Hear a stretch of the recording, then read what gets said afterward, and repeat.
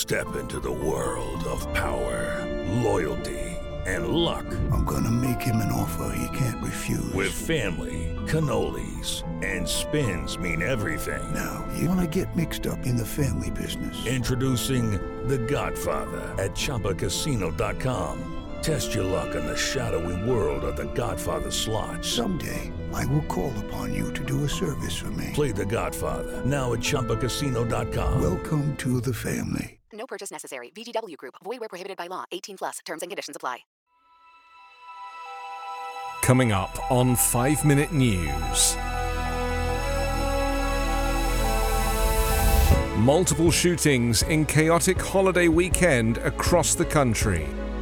Drone photos show Russia had means to destroy Ukraine dam.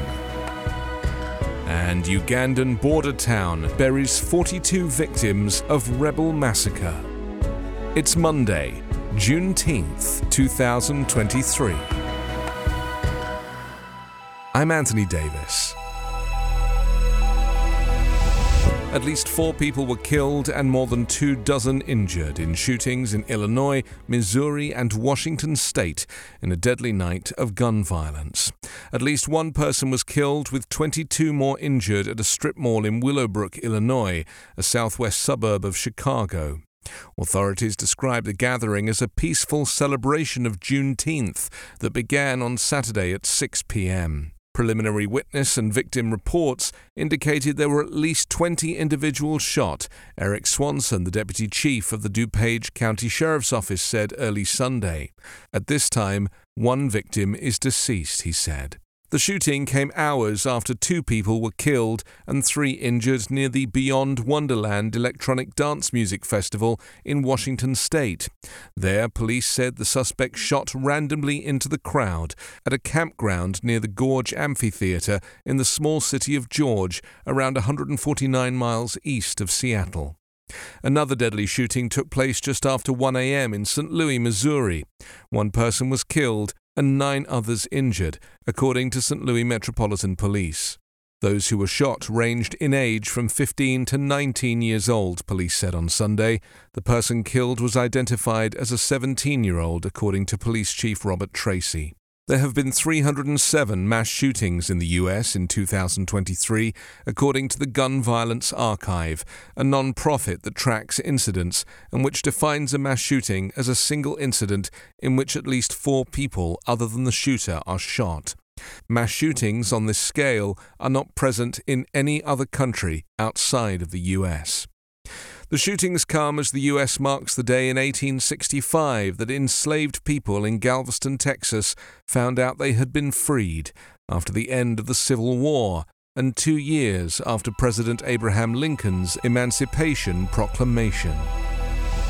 Russia had the means, motive, and opportunity to bring down a Ukrainian dam that collapsed earlier this month while under Russian control, according to exclusive drone photos and information obtained by the Associated Press. Images taken from above the Kakhovka Dam appear to show an explosive-laden car atop the structure, and 2 officials said Russian troops were stationed in a crucial area inside the dam where the Ukrainians say the explosion that destroyed it was centered. The dam's destruction led to deadly flooding, endangered crops in the world's breadbasket, threatening drinking water supplies for thousands, and unleashed an environmental catastrophe. Ukrainian commanders say it also scuppered some of their plans to take Russian positions in a counteroffensive that is now in its early stages.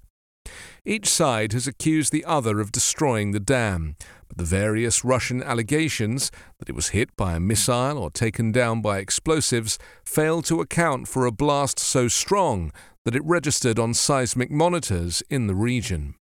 Russia has benefited from the timing of the massive flooding that followed the explosion, though areas it occupies also experienced a deluge, and the consequences may have been more extensive than expected. In the region around the dam, the Dnieper River forms the front line between Russian and Ukrainian forces, with Russian ones in control of the dam itself.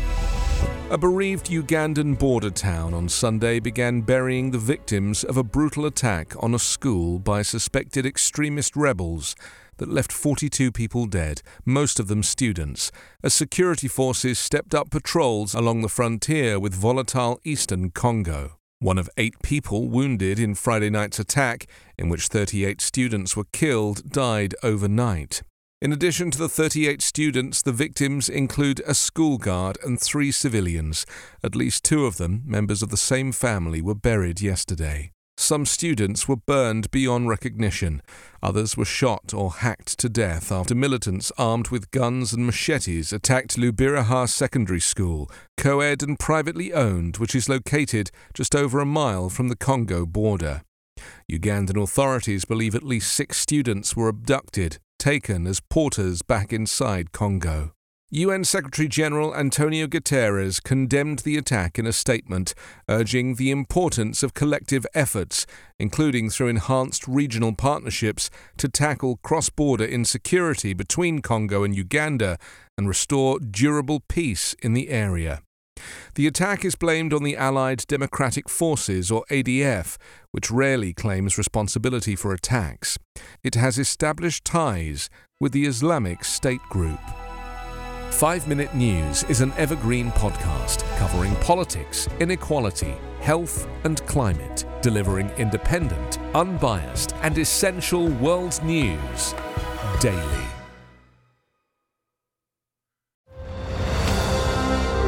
I'm Ken Harbaugh, host of Warriors in Their Own Words, a podcast that presents the unvarnished, unsanitized truth of what we have asked of those who defend this nation. As a country, we need these stories more than ever. Stories from Americans who have borne the battle, including 30-year-old remastered interviews with veterans from World War I recounting their time in the trenches of Europe, and with veterans from World War II, Korea, Vietnam, and from our most recent conflicts in Iraq, Afghanistan, and other battlefields Americans may never have heard of. Hear their stories by listening to Warriors in Their Own Words wherever you find podcasts.